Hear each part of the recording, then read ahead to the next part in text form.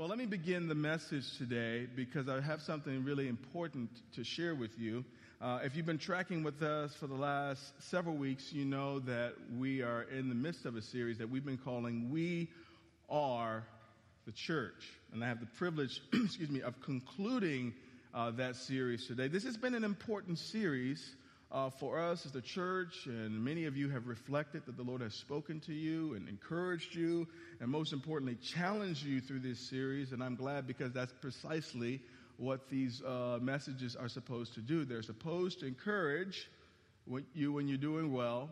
They're supposed to challenge you when you're lagging behind and getting complacent. But in sum total, it's supposed to call you higher to a place of living and existing, particularly within the realm of God's design and kingdom, in a way that pleases Him and not necessarily a way that suits us, right? And so when we talk about us being the church, the Bible refers to us as the body of Christ. And what we've been saying for the last couple of weeks is that when God had the church in mind, He didn't particularly have a building in mind, this building per se. He had the ecclesia, the body of Christ, a group of people in mind when He thought of this church. And so as we walked through this series and challenged us to lean into this, we've talked about the importance of the church having distinctiveness, being different from the world, being salt and being light.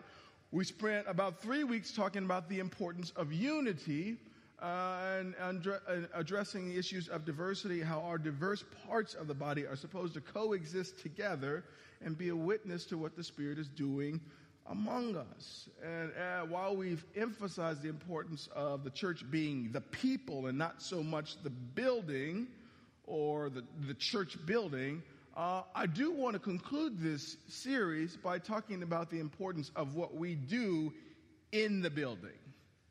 And so I think it's important as we round out this series to talk about what I simply call the gathering, right? The gathering.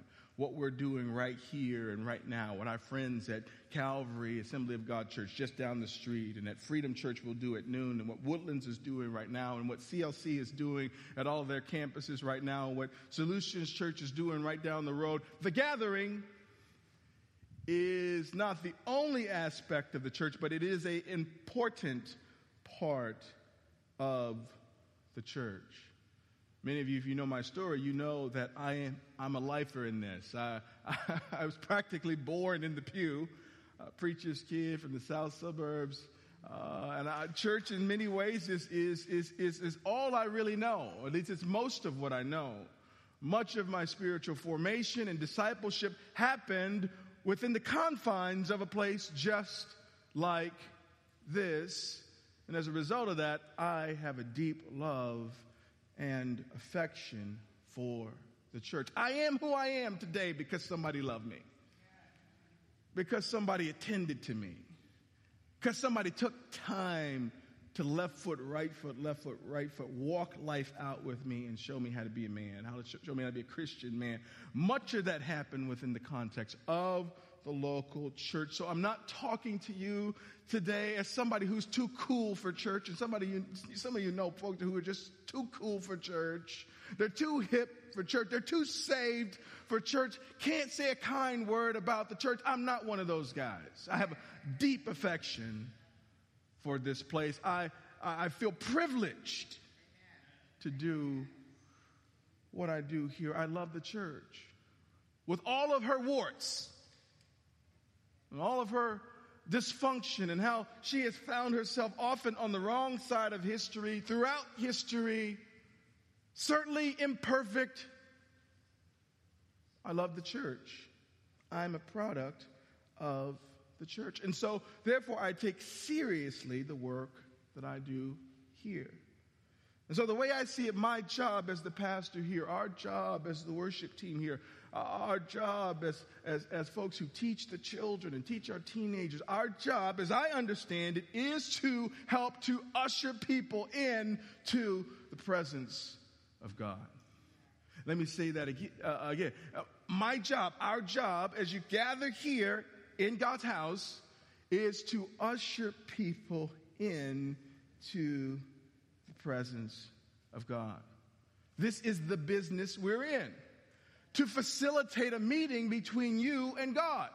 to set the atmosphere for worship and devotion. That is the business we're in. And if it's true that that's the business we're in, I have to regularly ask myself this really simple question: how's business?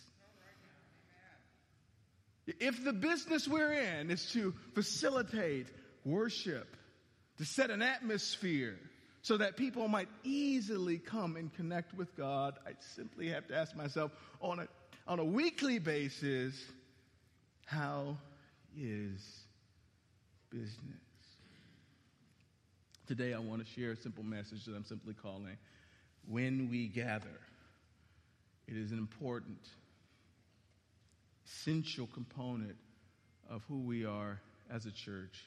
And I don't want it to go unnoticed as we lean into who we're supposed to be and what we're supposed to do. I have a special connection to this message today, particularly this text that I'm going to read from today, and I'll try to explain that better as I go along. Meet me this morning in Psalms chapter 73. Psalm chapter 73, easily one of my favorite texts in all of Scripture, deeply meaningful to me in this moment, and I want to just unpack some things as we work along there. Psalm chapter 73, meet me there in your Bibles if you have them. If you're old school, turn there in your Bibles. You got your tablets or your phones. I won't mind at all if you engage with the Scriptures. There will also be projecting it on the screens. If, by the way, you don't have a Bible at home and you'd like one, feel free to take one that might be on the edge of your row. While you find that, let me pray. Lord Jesus, thank you for your word. Thank you for your truth. Thank you for this church. Thank you for this house. Thank you for what we get to do here. I thank you for Joey. Just let us, it felt like heaven came down as we worshiped. Many people moved by your Spirit, Father, and there's, we take advantage of this inverted service where worship was first, where our hearts are soft and supple for your word to land. Would you speak today? Would you orient us around your message this morning? God, I know you are so faithful to have one message land on so many hearts in a unique way. We just ask, Father, that we will be open to what you want to do and say today. Come, Holy Spirit. Move the preacher out of the way this morning so that your truth and your light might shine through. We ask all these things in Jesus' mighty name. And all God's people said, amen. Psalm 73. We'll begin at verse 1. Psalmist says, truly God is good to Israel, to those whose hearts are pure. But as for me, I almost lost my footing. My feet were slipping, and I was almost gone.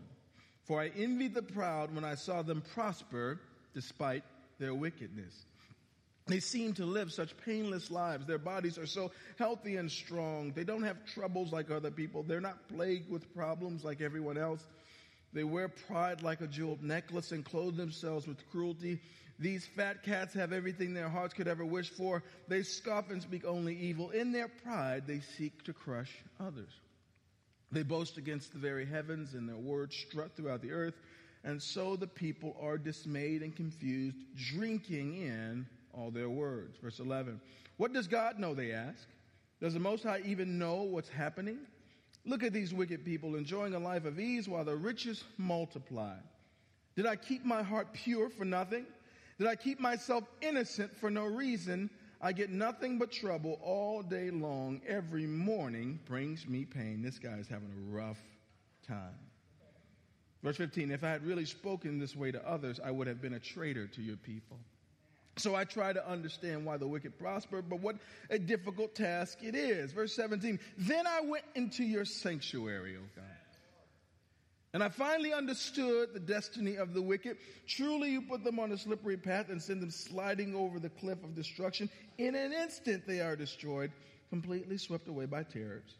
When you arise, O Lord, you will laugh at their silly ideas as a person laughs at a dream in the morning. Then I realized that my heart was bitter, and I was all torn up on the inside. I was so foolish and ignorant, I must have seemed like a senseless animal to you. Yet I still belong to you. You hold my right hand. You guide me with your counsel, leading me to a glorious destiny. Whom have I in heaven but you? I desire you more than anything on earth. My health may fail,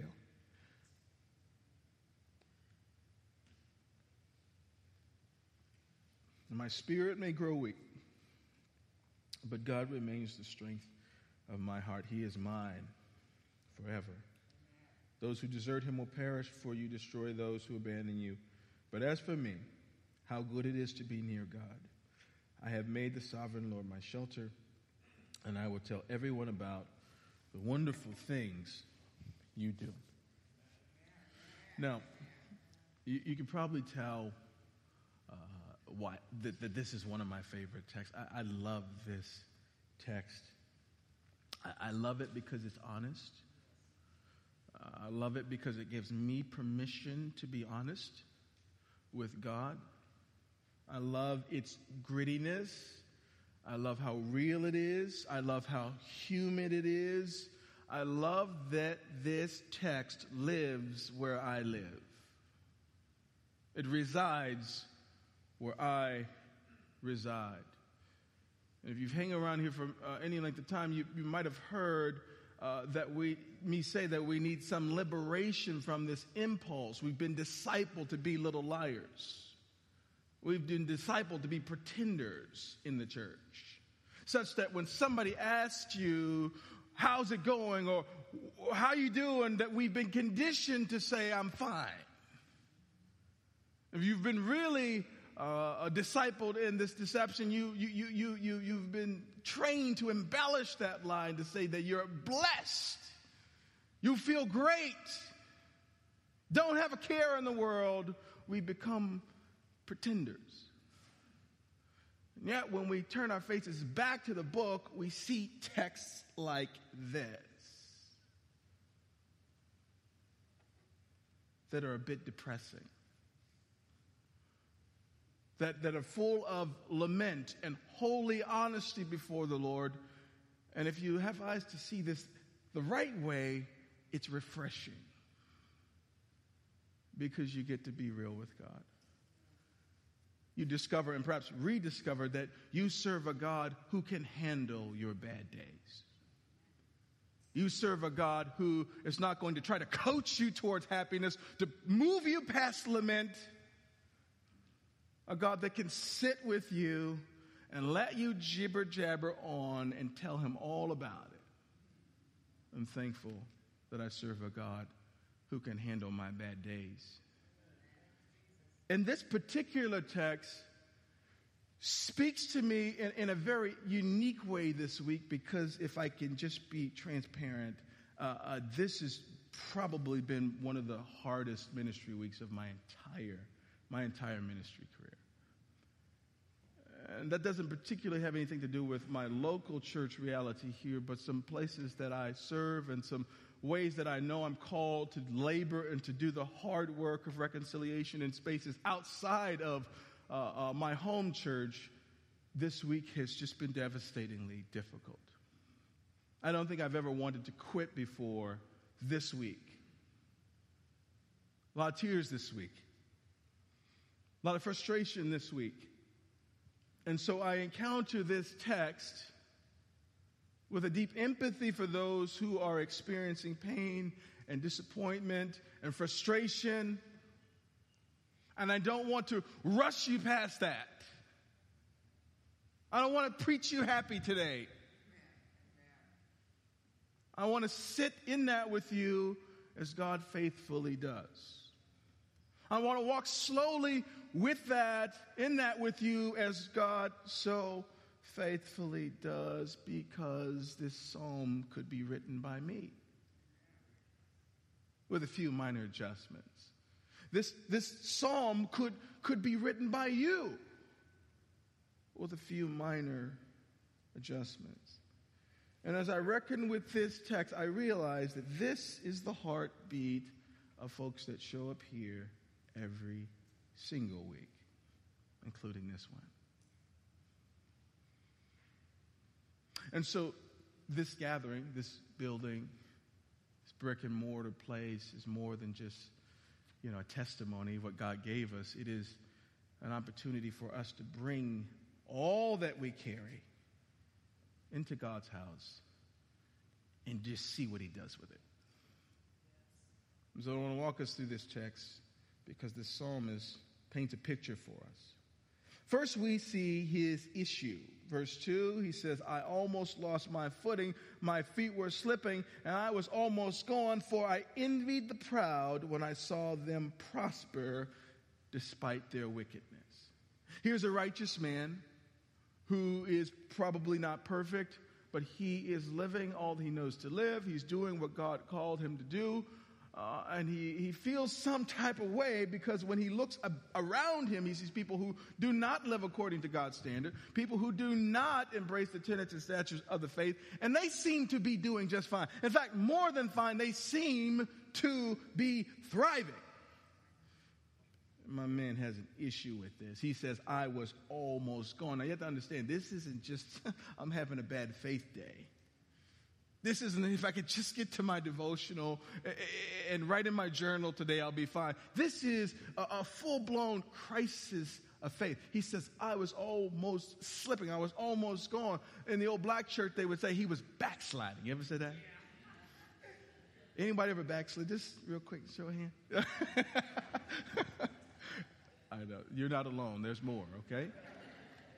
He said, I was almost gone, full-blown crisis of faith, because the wicked seemed to prosper. I don't know about you, but, my problems and my issues and my needs are more bearable if I don't see folks who care nothing about God seeming to have no problem whatsoever. They seem to be rewarded for their wickedness. The psalmist beholds this, and he has some issues. Now, the symptoms of his issues manifest themselves a few ways. First is disappointment, particularly disappointment with God. He's got an issue with God. He's managed to get himself sideways with the creator of the world. The other thing we see is he has what I call skewed vision. In other words, he's not seeing clearly. Because when you get in your feelings, you don't see things, right? You hear things that aren't being said.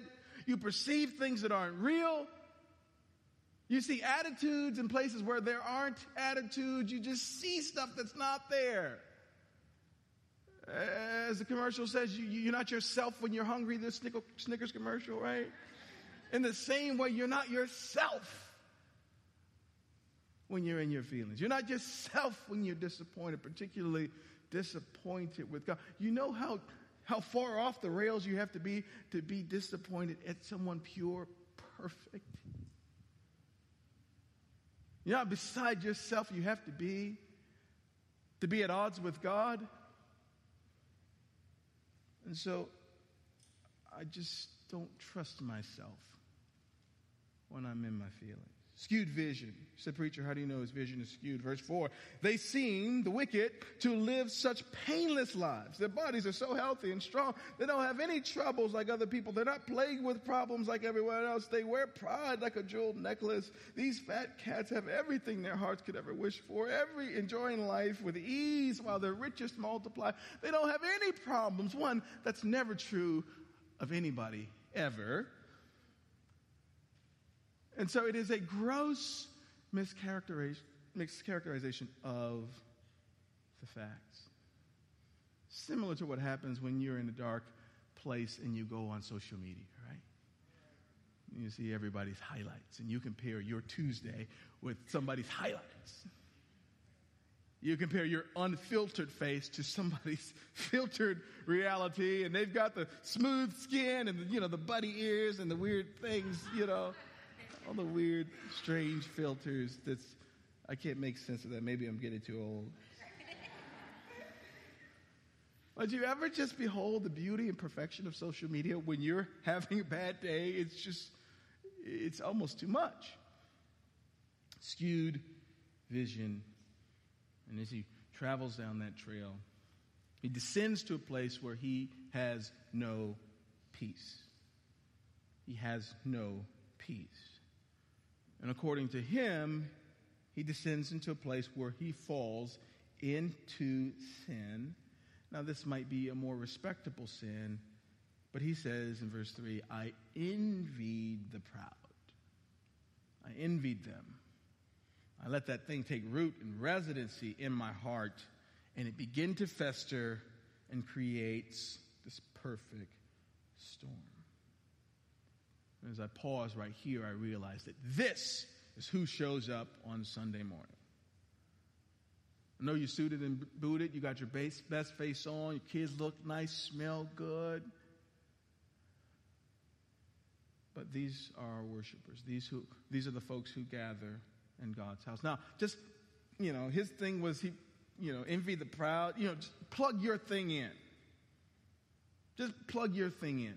Plug your relational, vocational, financial, dating. Just plug your deal in. Whatever you're nursing, whatever issue has got you beside yourself, whatever has got you disappointed, just plug it in today. And we all just have a party. We just share our dysfunction today. This is who shows up every week in God's house, desperate for an encounter.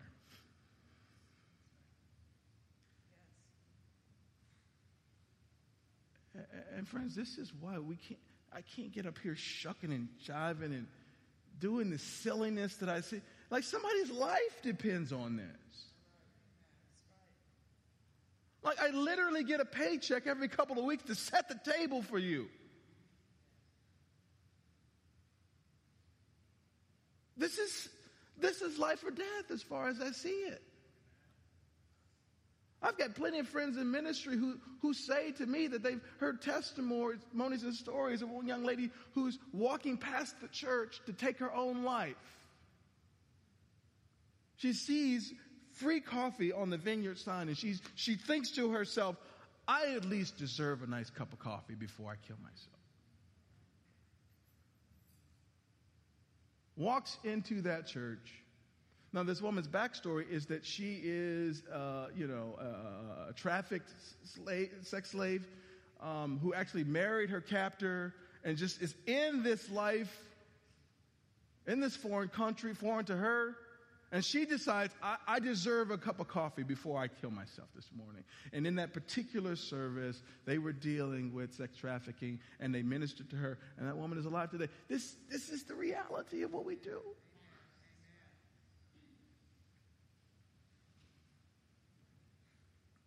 That's who's in the seats. Which is why I'm glad that the Psalms, this particular Psalm seems to get like to the middle of it. It's almost like a brand new Psalm starts. You ever read the Psalms? It's like two different ones that they forgot to hit enter and give it a new number. Like this seems like two different authors, right? This is one of those Psalms. Because as the psalm is just sort of the Lord lets him just walk himself through his issues, sit in his dysfunction. Eventually he gets to what I call a pivotal moment, a turning point. And what makes the difference in this psalmist's life? Is it that at the precise moment that he's talking to God, that the wicked, all of a sudden, the wrath of God hits him and now he's satisfied? Is it likely the case that at the moment we reach this point in the Psalms that God, his circumstances change and everything in his world is okay? That's not what happens. What happens? What makes the difference? He tells us, verse 17, then I went into your sanctuary, O God. He enters the sanctuary. We would say, I went to church. I went to worship. I went to night of worship. Maybe you might say, I went to small group. I was dragging the ground. I was slipping. I was almost gone. But something happened when I entered the house of worship. Something about this old place. Something about these old purple chairs. That's why we're spending every nickel we can to make it a warm, inviting atmosphere, not because we're preoccupied with the building, but we want this to be a place where people want to come and stay a while. While we serve Subway at the end of the service, we hear a little bit about you being fed, but we know that if we feed you, you might stick around a little bit. Might stay a little longer. We even got smart and said, hey, man, put out some muffins or something at the beginning, some fruit, some coffee or tea, maybe splash of lemonade. They might come early to God's house. It is working. Some of you still haven't picked up on the fact that we started at 10:30, but that's okay. Slow adapters to everything. But we want you to spend as much time as possible in God's house because things begin to turn around for this fella when he enters the sanctuary. And so I think, at least for us, that the significance of this place is that this is where you come to meet friends. This is where you come to belong, sometimes before you even believe. But the most important thing that you get when you come into God's house, if they're doing it right, is you get perspective. Isn't that right? I wish I could bottle perspective, healthy perspective, sell it on Amazon or something. I'd be a rich man. It's the thing I need most when I'm in my feelings and I can't see straight and I'm sideways with God and I'm sideways with my purpose and I'm sideways with my calling. I'm sideways with my wife. It's the thing I need most, perspective. In particular, I need heaven's perspective. I need heaven's vantage. I don't trust my vantage. See, I'm too close to it. I'm too close up on it. And I can only see what's right in front of my face.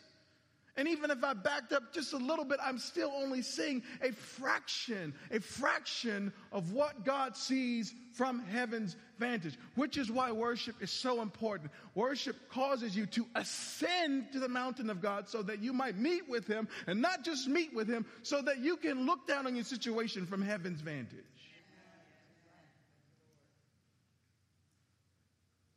And things that I was sure of, things that I was confident in, when I went up on the mountain of God and I beheld my situation from his vantage, I said, oh, that's why you did that, Lord. I said, oh, that's why you're not in a hurry. That's why you took that person out of my life. That's why you didn't give me success in that realm. The slow work of God. The slow work of God. The glorious unfolding of his plans and purposes. Trust it because you can't see what he sees. And you don't know what he knows. The slow work. Slow work.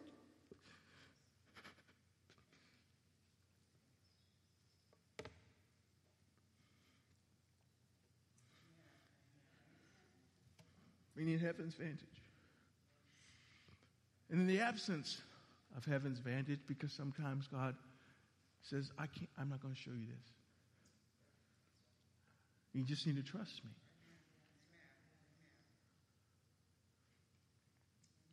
And he might say to you, have I ever let you down before?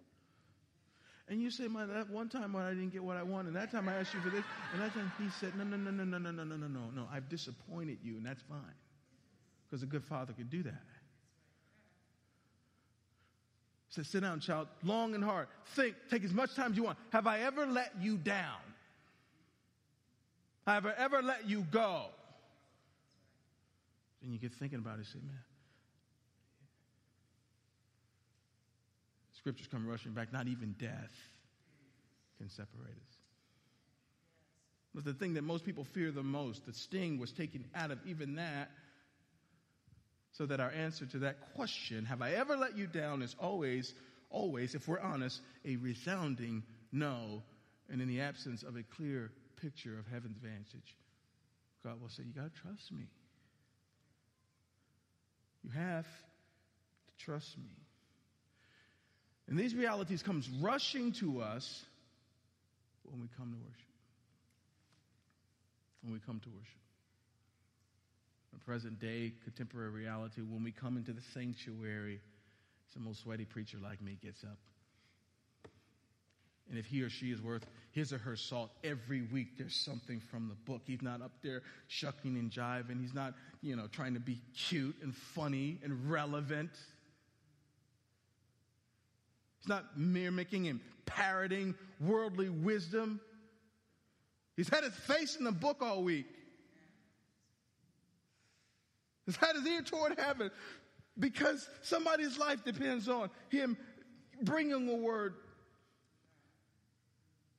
She's had her face to the ground, her ear toward heaven, because she knows that when she stands to preach, lives depend on it. Souls, spiritual trajectories are at stake. preacher is not trying to be your friend. He's not trying to make your Christmas list. Doesn't care if you get upset. He's just the mailman bringing the mail. Preacher stands up and tells you about God's standard for holiness. Preacher stands up and shakes you a bit because you got too much of the world on you from Monday through Saturday. Preacher reminds you that you are made with intentionality and purpose, and that regardless of how it might seem right now, that your life matters, that you have a plan and you have a purpose. He or she might call you to ascend to a place that's higher. And all he does that, he seasons it with grace. Don't want you to leave the building before you know that God loves you. And even though you had to get kicked in the back pockets, God did it so that you might know of his love for you. That's what happens. That's what's supposed to happen in God's house. And you might have come here wondering when we're going to get involved in all the pageantry and all the pomp and all the circumstance and all the entertainment. We don't do that here. We preach, we pray, we sing, and we hang out maybe over a sandwich or two. We're not going to do much else here. I'm not trying to talk about what somebody else is. I'm talking about what I've been told to do here. We're going to keep it real simple here. We're going to preach, we're going to pray, we're going to sing, cast out a few devils, and, fill you up with the Spirit and get you a sandwich and go home. In God's house. What else we do in God's house? We sing a lot. Worship. So important. And to the uninitiated, it's just songs. I really like the band. That was really inspirational. But what you may or may not know is that these songs are the corporate rehearsal of truth.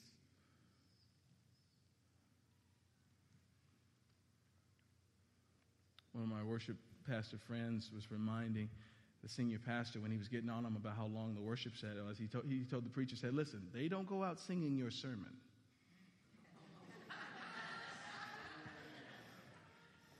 They're humming the songs we sing. And that's why we got to pick good songs that are ripped from the pages of Scripture, because it's the rehearsal, the corporate rehearsal of truth about who God is, about who you are. These songs, bathed in truth, serve as reminders for the things that your week has caused you to forget about God and yourself. When we say, you'll do exceedingly so much more than we could ask, believe, or imagine, you go, I forgot God was generous. Because at the present time, I got more month than money. I forgot he was generous. Thank you. Good song. I don't know who wrote that song, but that's a good song.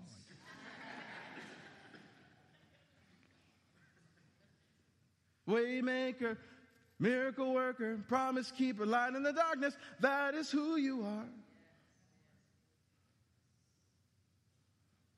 And so to somebody, go, oh, that's a nice melody. But to somebody who needed to hear that, I love that we're being more expressive in worship here. It's nothing for me to see my sister doubled over, travailing as the goodness of God has been spoken over her and reminded, right? You don't know what she's been through. Don't try to silence her. Let her holler if she want to holler. Because something was put in the atmosphere that reminded her of something that quickened her in that moment. Thank you, sister. As Joey sang, it's like he and Keely sang those songs today.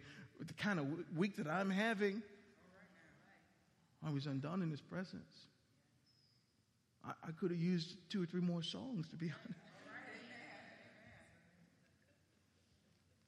Worship. Pray for one another. Receive the blessings of our family through one another. That's what happens in this house.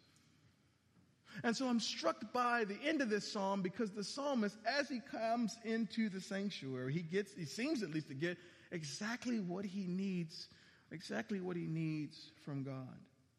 The way I see it, as I just sort of land this thing, the psalmist here is reminded of three important things when he goes into the sanctuary. The first thing is that he is reminded of God's justice. He is reminded of God's justice. He says in verse 17, "Then I went into your sanctuary, O God, and finally I understood the destiny of the wicked. Truly you put them on a slippery path and send them sliding over the cliff to destruction.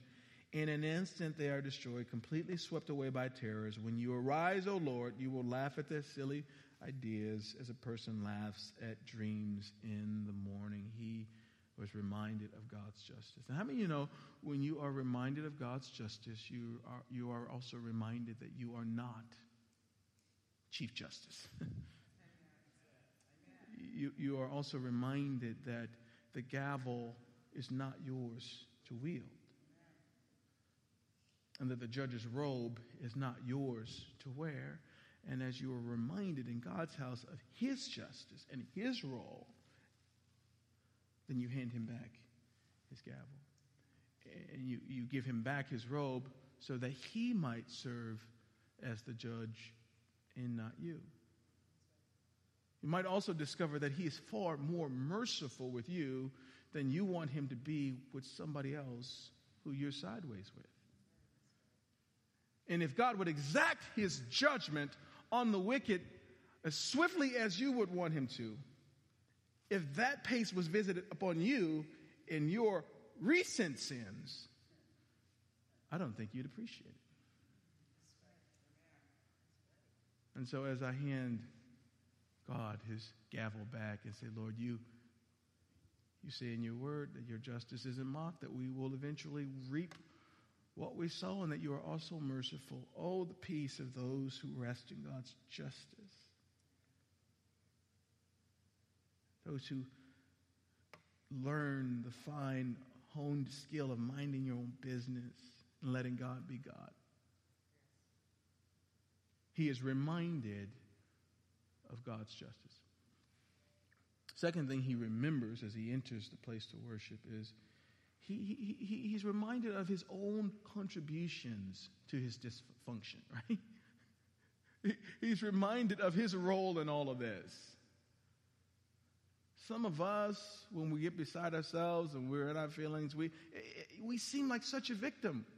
Like such a helpless victim. All this stuff is happening to us. Woe is me. But how many of you know when you get in the presence of God, he has a weird, wild way of putting a mirror in front of you so that you might see your contribution to your madness. It says in verse 21, "Then I realized that my heart was bitter and I was all torn up on the inside. I was so foolish and ignorant, I must have seemed like a senseless animal to you." How many of you know that when God talks to me, most of the time he's talking to me about me? You heard me say this before, but I've grown skeptical of folks who can only hear from God about somebody else. Well, the Lord told me that she ain't living right, and the Lord told me that, Lord, what did God tell you about you? Well, we can see it, but I wonder if he told you about you.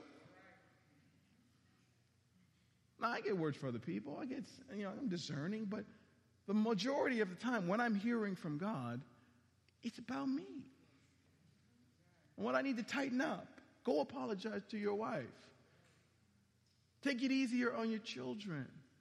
Get in my book. Seek my faith. These are typical conversations. And so in God's house, if we come in here right, the Lord will show us.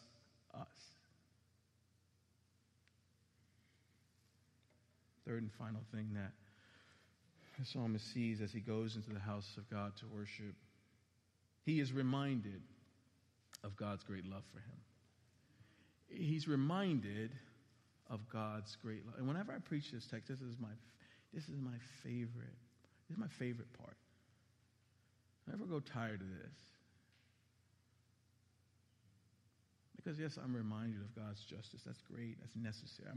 I am shown by God my own contribution to my dysfunction. That's necessary. That's essential. But what's most powerful, what's most necessary for me is that when I come into God's house, when I come into His presence, when I encounter Him, that I am reminded that He loves me, that He is for me, and that not even death can separate me from that love. Verse 23, he says, yet I still belong to you. Yet, after all of this, I must have sounded like a senseless animal. God, I might have even wasted some of your heavenly time going on and on about my own problem. Yet at the end of all of this, I belong to you. You hold my right hand. You guide me with your counsel, leading me to a glorious destiny. Whom have I in heaven but you? I desire you more than anything on earth. My health may fail. My spirit may grow weak. But God remains the strength of my heart. He is mine forever. Now, who needed to hear that today? Who had rehearsed themselves into perhaps even physical sickness over what they're dealing with? Who might have even gathered others around you to commiserate with you, to reinforce how terrible things are for you? Who might need in this moment to push all of that aside and to be reminded that God loves me? And that's a call to holiness. He loves me. In response to His love and His faithfulness and His salvation, I live for Him. He loves me, so no weapon formed against me will prosper. He loves me, and therefore He is for me, and His plans for me are good, and He wishes me well. The Spirit goes with me through the corners and in the shadows and in the mountains and the valleys of life. He loves me. Everything we say is wrapped up in that message. He loves me so much that He gave His what? Only begotten Son, so that whosoever might believe in Him shall not what? Perish, but have eternal life. Not in the sweet by and by, but the kingdom coming now, the fullness of that now. The glory of that now. I can experience that now. I shouldn't say the fullness of that, but the inauguration of that in the moment. God's great love for us. And so as I close, Nakia, you can come up as we prepare to close with a worship song, is, some of us have just taken a really casual approach to what we do here. I want to put on my mailman hat right now. And this might sound like an indictment because in some ways it is. We've drifted from significant churchmanship, and as kids' soccer games and all kinds of activities, and I don't know, the ice cream truck passing your house on a Sunday morning, anything can keep you from coming to God's house. And of course, that's frustrating for somebody in my position. But it's so unwise. Given what we get when we come here, it's foolish to hold so many more things as more important than what we do here, to be so casual and so sporadic and so indifferent. And you can't make sense of why your life is in shambles and why you keep choosing poorly. And why you don't have any power to live this life the way you're supposed to. You wonder why the things of God are just so optional for you. And don't hear this as merely a chastisement. Hear this as a holy shake to your soul. That we were created to worship God, to help other people press into the presence of God. And even if you don't need it that day, just be there to help somebody else get it.